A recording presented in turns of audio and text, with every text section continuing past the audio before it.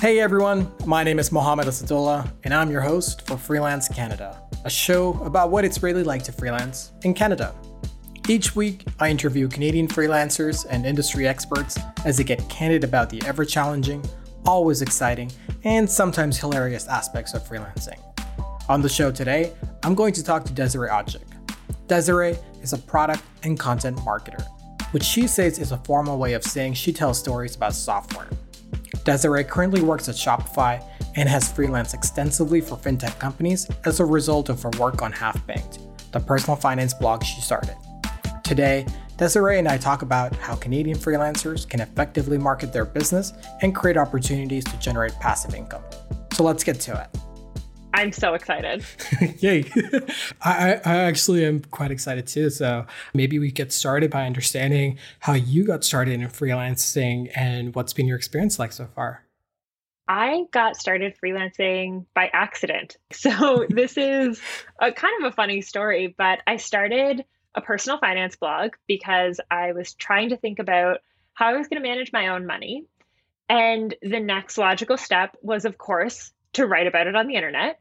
And I did that for about a year and a half, just for free as a passion project. I just loved it. And I was just really focused on it and interested in trying to figure out my own finances. So as I was writing about it, I was trying to promote the blog, trying to make sure it was a helpful resource for people. And I got an email at my blog email address one day saying, hey, I run this website that also talks about money. Do you want to write for us? And I was like, I guess I do want to write for you. Like, that's more money. And I'm really focused on trying to figure out my money. So our interests seem very aligned here. And it was a funny intro. And I think a lot of bloggers will probably identify with this of like the first freelance client really teaches you what the floor is for freelance pricing because the articles, I think I was earning $40 per article. What? And I know. And so it was years ago. I was very young. Please don't judge me, but also please never accept $40 for an article as a writer. And that was really the start of my freelancing journey. And I had the opportunity after that to work with a lot of different clients in and around the financial writing and tech space. And that's how I got started freelancing. So you wanted to start focusing on your money and then you decided, hey, I should write about it. And the thought process about, hey, I'm going to write about it, did that come because you were already a type of person that was writing a lot and doing other types of writing and blogging? Or was it more so like, not only am I going to learn to freelance, but I'm also going to learn what it means to create content online? That's a very good question. And I probably should have started there. So I think instead of this coming out of the blue, I've always loved writing. So even all the way back to high school, I loved the internet, loved writing. I was very much that generation of predominantly women who got into like HTML and websites because they had a Neopets account. Yes. So I had my live journal accounts over the years. So writing online was not new for me. And I also happened to have studied marketing in school and worked as a marketer at the time. So I was not new to the concept of blogging, the concept of writing on the internet. So it probably wasn't as out of the blue that I thought I should blog about my budget. Just the combination of who really wants to write about budgeting, it turns out was me. I was that weirdo. And now look at you. You've got a fledgling website, Half Banked, and you've got partnerships or at least affiliates with Simple, Coho, maybe even Borrowell, if I recall correctly. Definitely EQ. Just to kind of like name a few. So almost everyone that is looking to plug their product and are looking for influential people clearly are working with you. Thank you. Yeah, I've been very lucky. And it's really interesting because Half Banked, the blog, has never been my full-time income. And because of that, I've been really in a lucky place where on the affiliate side, I've been able to say no more than I've said yes. So any of the affiliates that I have, it is such a curated group because it's the products that I actually use. And so I've been so fortunate that I've never had to take an affiliate deal or plug a product that I don't personally use because of financial reasons. And I think that actually, in a weird way, has made me more successful with affiliate marketing and that kind of passive income stream in my business because I can speak really credibly to the products because I actually use them. And speaking of affiliate income, has that been your primary source of revenue? Yeah, I have experimented with a few different types of revenue in my business over the time that I've been running it. So I've been running Half Bank for about 5 years, and I started with freelancing. So that was the first kind of monetization that I pursued. I added affiliates shortly after that. I tested out a paid product about 3 years ago. And what I found was the customer support side of it was too much on top of my freelance commitments and my full-time job. So I never launched it again. I said I would, but I didn't. And it's just sitting there. It's like ready. I could sell it tomorrow. So never did that again. But then freelancing was really a nice one to be able to scale up. And I didn't scale it in terms of hours spent on it because it was always on the side of a full-time job. But I was able to scale it in terms of pricing and delivering more value for the time I was spending. And so working with some of those clients was really great. And then sponsored posts as well was something that I've been lucky to work on some storytelling projects on Half Banked specifically, not just for the clients I work with. And those have been really fun as well to tell kind of a more interesting story than necessarily would fit on a corporate blog based on my own experiences with products. When you mentioned the paid product that's like ready to go tomorrow, how do you define paid product and what is your paid product? Paid products, I think of as kind of the information products that you would see like an ebook or an online course, all of those kind of things. So my specific one was called the Quick Budget Fix. And it was a 20-day email course that you would get over 4 weeks. And it would give you kind of a 15-minute chunk of things to do to tackle your own budget. And at the end of the 20 emails, if you had done each of the little tasks, you would have a budget that felt good for you, that helped you achieve your financial goals. Wow, that actually sounds awesome. So you have this product that can generate income for you, but it seems that the customer success part of it is what's keeping you from wanting to launch it again. Yeah, I think a lot of freelancers, I hope a lot of freelancers actually don't identify with the problem I ran into, because you'll be a better business person than I was if you don't identify with this. But what I found was this was an information text product. And so it was not super high price. I don't even remember exactly what I sold it for. I think it was like $39. So it wasn't a high priced product by any means. And so the business model of a lower priced info product is that it's fully hands off. But the problem I ran into was that I really wanted everyone to have like as much success as possible. I really wanted to, like, if you give me $39, I will solve your problems. And that was a little bit more commitment than I had priced into the product. So like I really prided myself on like any question a student sent me, I would answer it within 24 hours. I was running a Facebook group for the people in the course. It was really intense. And okay, now as I'm talking through this, I'm like, yeah, I just didn't price it properly. And that was the problem. But I just couldn't not overinvest in my students' success. And that's why it just felt overwhelming at the time. I'm literally only just realizing this now. It's been like 3 years since I launched that product.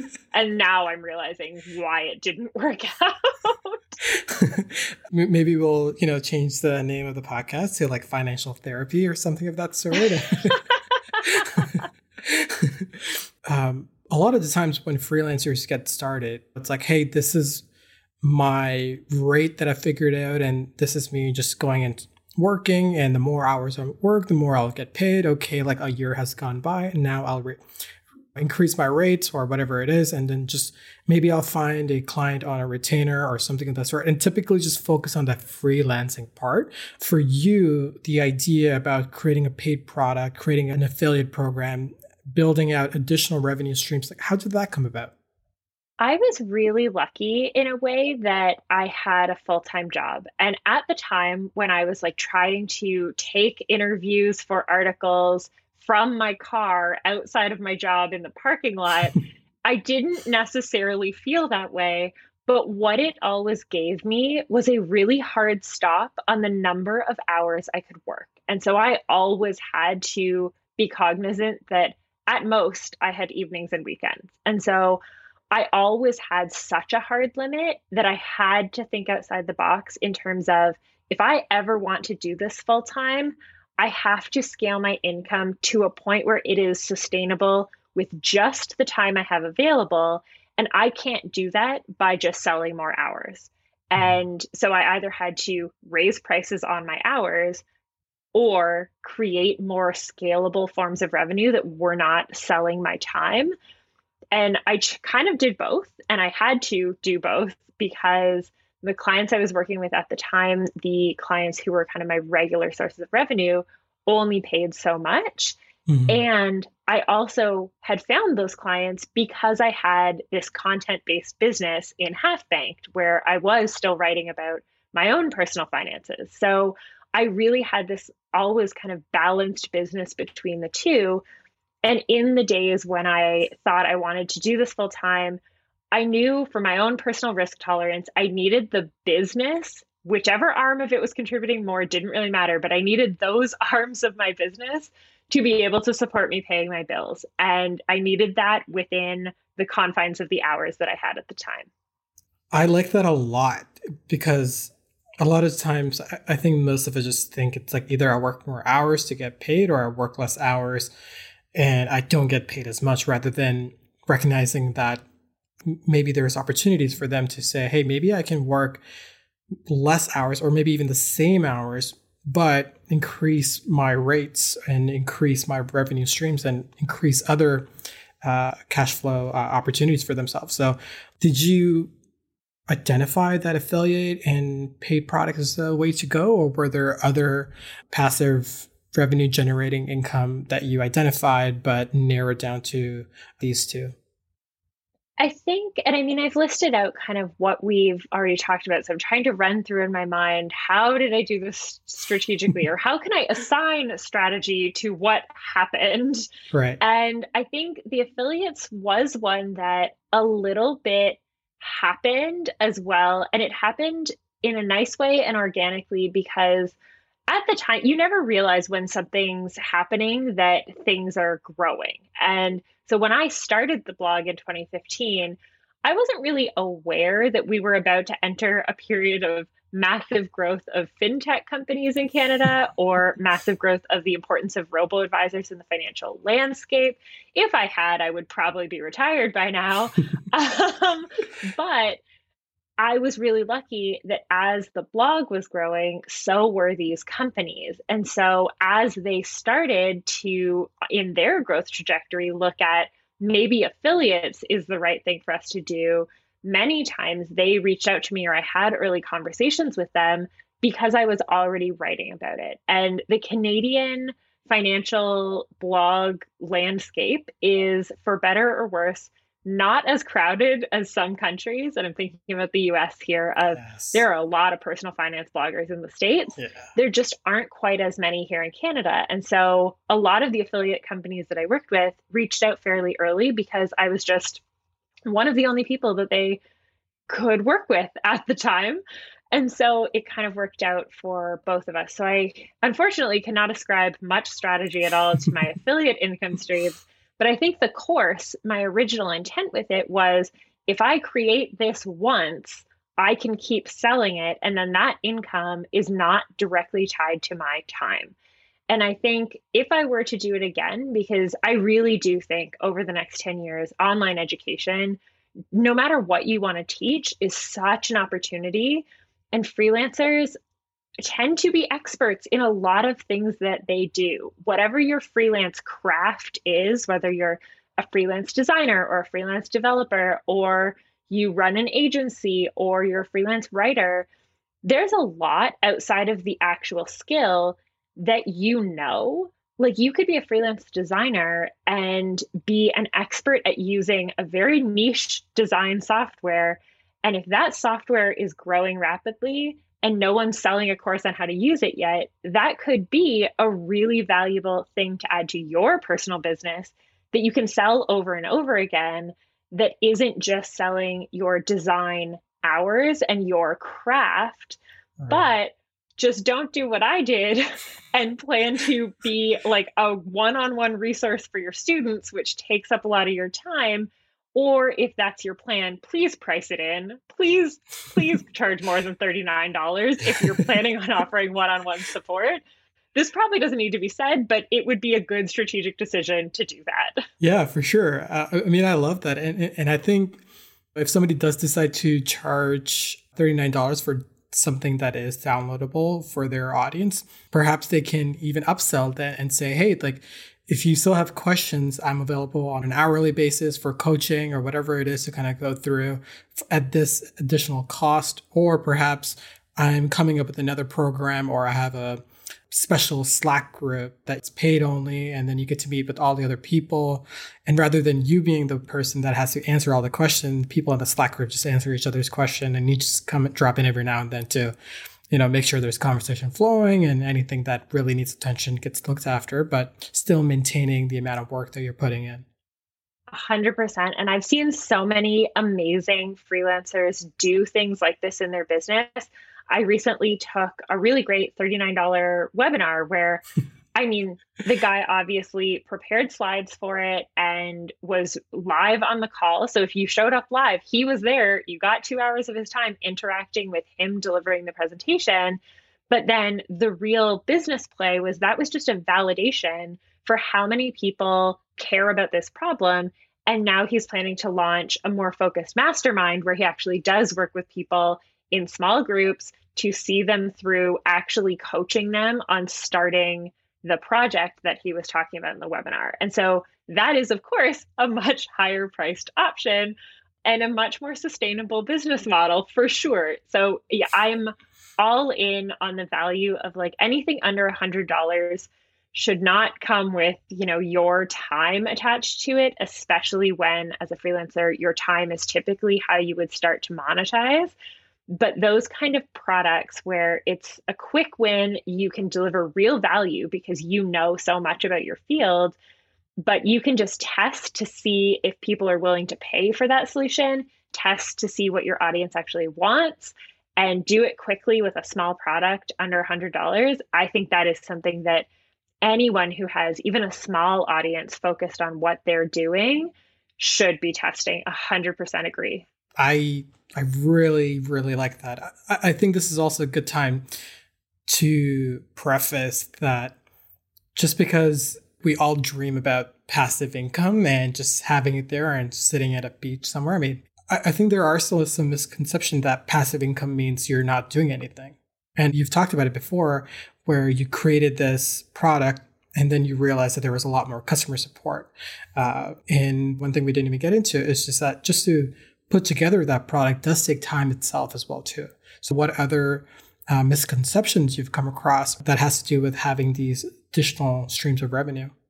One of the biggest things that I think a lot of freelancers would also have to take into account of how not passive these kind of products can be is that the product that you could teach and teach well, or the product you could write about or create because you know it so well, is because you've invested so much of your time in becoming an expert at what you do. And so that is also not something that people can just pull out of thin air. You've invested time in your craft, in your skills.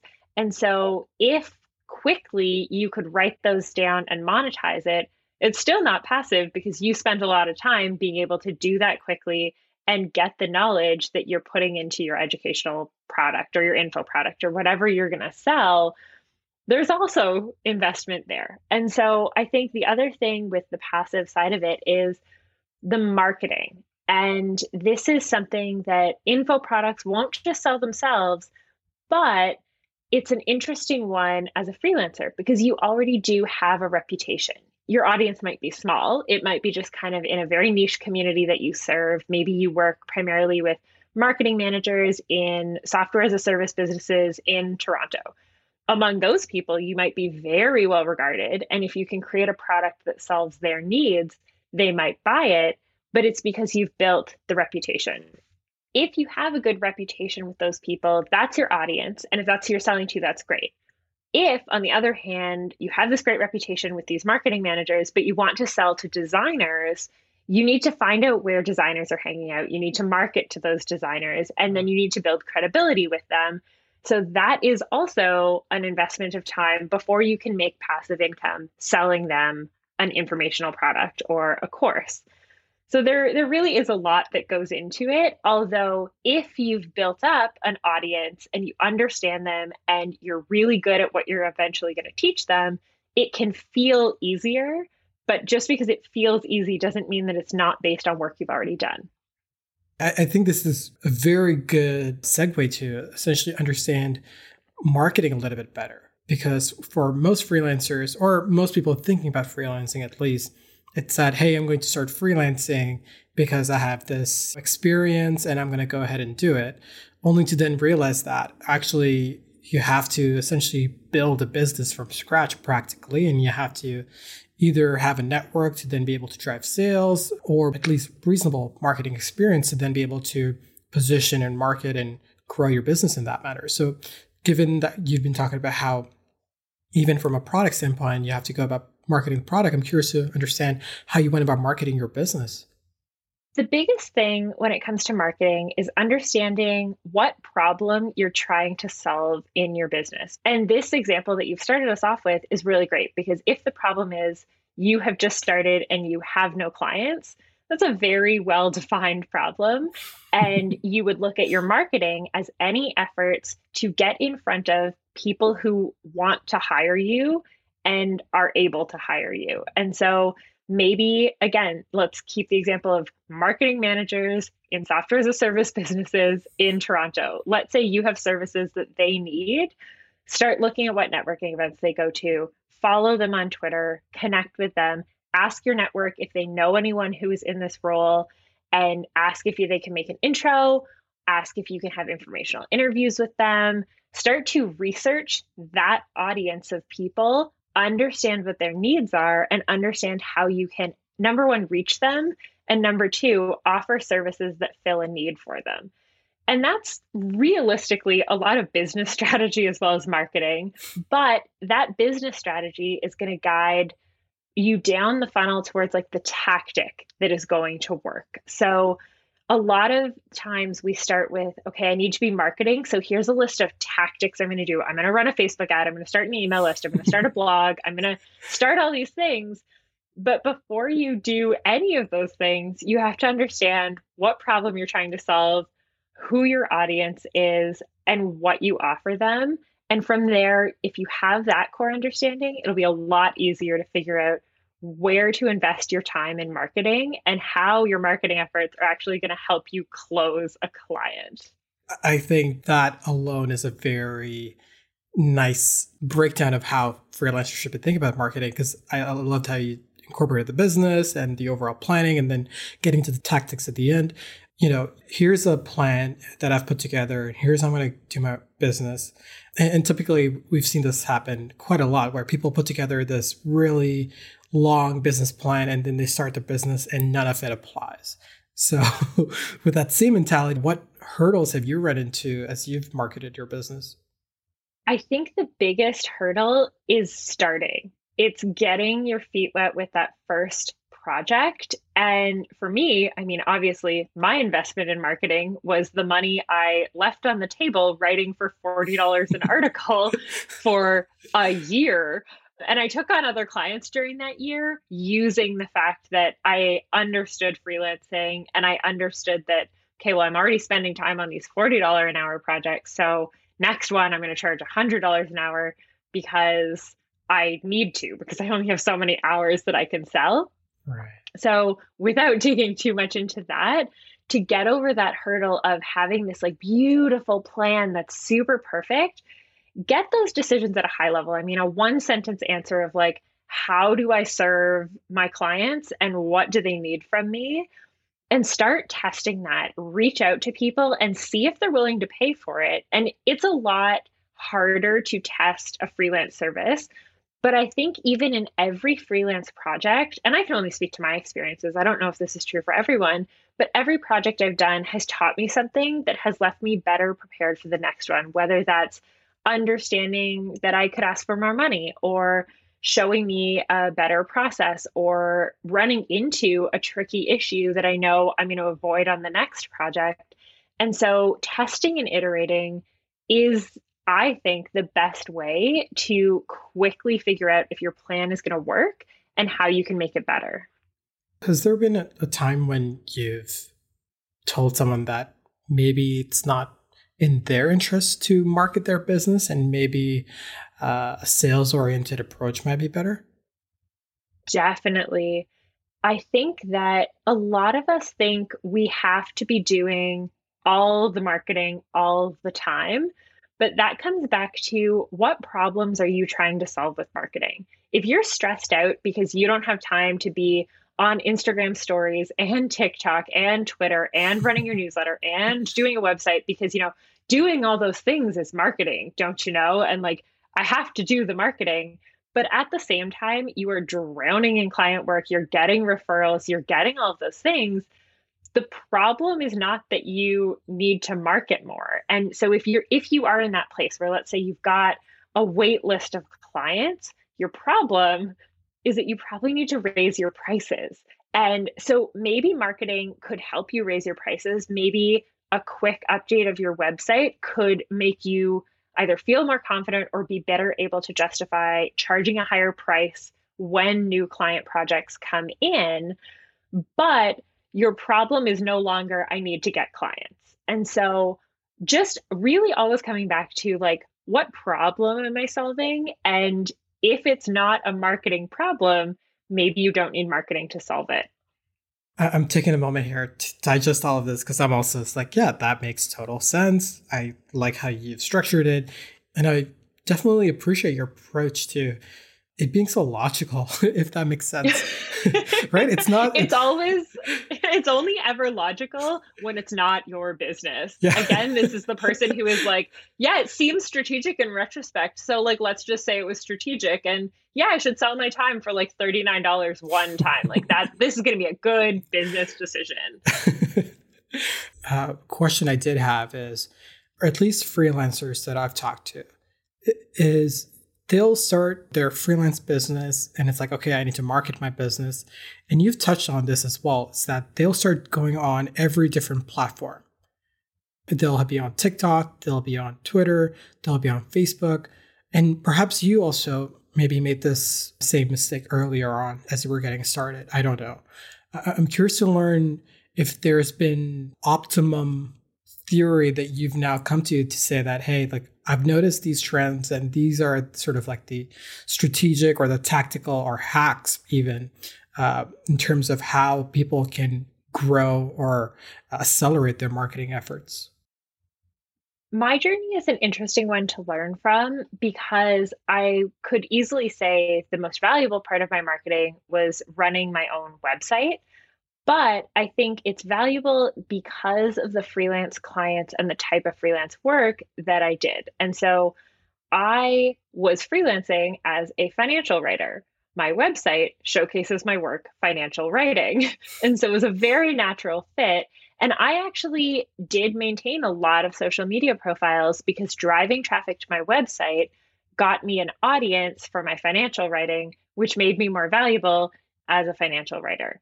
If you are doing a much more niche service-based freelance kind of only, let's say, business, then you should be looking, if your goal is to get in front of the right people who can hire you, you can do that, but understand where they hang out online. So you don't need to be on every social media platform, but if your target audience of people who tend to hire you within companies or for their own businesses hangs out on Instagram, you should hang out on Instagram because that's where you're going to connect with people.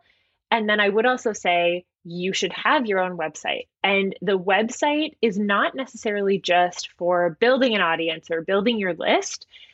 If I was running like just a new freelance business today where I was trying to make it easier for clients to find and hire me, I would want them to find me on the social media platform that they already use. So figure out what that was and build a profile there. And then build a website that when they're interested and they find me on that social media profile that I have, they click through to my website and they can see examples of what I can do for them. And whether that's case studies or a design portfolio or articles about the thing that I want to write for them about, or a business that I run that is aligned with what they want to do for their business and shows that I can do it, that's how I would use my website. And so those two things are what I would do if I was starting today and I wanted to get in front of the right people and make it easier and less of a hard thing for them to want to hire me. How many of your clients currently follow this path? Or I feel you're definitely at a part now where most people that are in the industry that would be a potential client already know you, whether it's from your website or from your social platforms. Am I right to assume that? Yeah, the financial space in Canada it's just a very small world. What advice do you have for Canadian freelancers who are looking to, start their business, or maybe they have started their business, but they've recognized that perhaps they haven't been giving their business as much of a marketing push as they could, or they've been just pricing themselves out and looking to create more passive income opportunities? I'm going to tackle this in three parts because I think you've asked three really good questions there. There's what should you do if you're just starting out? There's what should you do if you need to raise your prices? And there's what should you do if you're looking at passive income? And so if you're just starting out, be scrappy, try to get your first client as quickly as you can and learn from that project. And to do that, figure out who is actually hiring you, what value you provide for them, and where they're hanging out. And just like go to those places. And whether that's when in-person networking comes back, whether that's Twitter, wherever it is, just be there, be ready to sell to them, get that first client is what I would do first. If I had to raise my prices, I would probably invest in making sure that my value is obvious before someone reached out to me. So even if it's a referral, even if it's someone found you on Twitter, when they go to your website or they try to dig a little bit deeper into, should I actually work with this person? It's a lot easier to get a yes to a higher price if by the time they reach you, they already know you can do what they need to hire you for. And so as a financial writer, for me, if someone's read my website and they're like, I want exactly the kind of writing that you already do, and they have money to pay for that, it's a no-brainer for them once they've reached out to me to say like a yes or a no but to a premium price, quite frankly, which I now charge for my financial writing. Right. And then the last thing is if you're thinking about adding passive income, think about what unique value you can deliver and how people are going to find it. If you can sell even like, let's get out of this like sub $100 price point. If you can sell a $500 course that teaches a skill to the clients you already have that they can then self-serve, it frees you up to not offer that kind of like lower tier service anymore, charge more for your premium consulting on top of it, and empower your clients to be better at what they do. That's a great win. And maybe that's how you look at passive income. Maybe it's something a little bit lighter weight. There's a tool you really love and they have an affiliate program. Sign up so that anyone who's already taking your recommendation because you're a very credible user of that tool and have written about it a few times, monetize the links that are already there. That's a much lighter weight way to start than a $500 course. So maybe flip those around and try the links first. I think the one thing that I've noticed recently, at least, is freelancers that are creating products for other freelancers where they are further ahead. So let's say somebody is a developer and they are further ahead in their freelancing career, but they recognize that there are now other developer that are coming into the mix and they're looking to kind of figure out how to get started. So I've noticed that you'll have freelancers that'll create some sort of templates, create some sort of packages, and then market those to new freelancers that are coming into the market and essentially sell to them. So it's not just, limited to potential business customers or corporate customers or whoever, but also to the freelance community itself that can buy from you. 100%. I think it's super interesting as well. And I've seen a lot of that, a lot of freelancers teaching smaller parts of their skill set so that maybe freelancers who are less experienced will learn from them. But I think the biggest thing that I take away from that, like in your example of a developer who freelances teaching how to freelance to other developers, is that you should never limit yourself to just the craft that you sell as part of your freelancing, because you know a lot more than that. If you're a freelancer, you're running a business where what you sell happens to be your skills. But as part of that, you're learning how to run a business that is very specific to what you do. You're learning a lot about the companies that you work with and the industry dynamics that you work within. Right. You're learning a lot about the tools that you work with and how you've set them up to work best for your business. You're learning a lot about how to manage your time and how to manage your energy and your attention. You've learned how to figure out your accounting and do all of your taxes, and you've learned a lot. And so just don't ever limit yourself to the opportunities that are just within your specific skill set, because your skill set is a lot bigger than you think it is. I love that. And I think this is also a good place for us to wrap up. And where can people find out more about you and your work online? Thank you so much for having me. First of all, this was a delight. But I will take that plug opportunity and tell you that the personal finance blog that I have been talking about this whole time is halfbanked.com. And you can also find me on my personal website, which is Desirae, DESIRAE.ca, which, yes, is a flex that I have it. I'm very proud of that domain. Since our interview in mid-July, Half-Banked was acquired by Wise Publishing. While the financial details about the sale aren't publicly available, Desirae did mention that this is another way to monetize your work. Well, that's our show for today. If you like Freelance Canada, then be sure to subscribe to our newsletter by visiting freelancecanada.fm.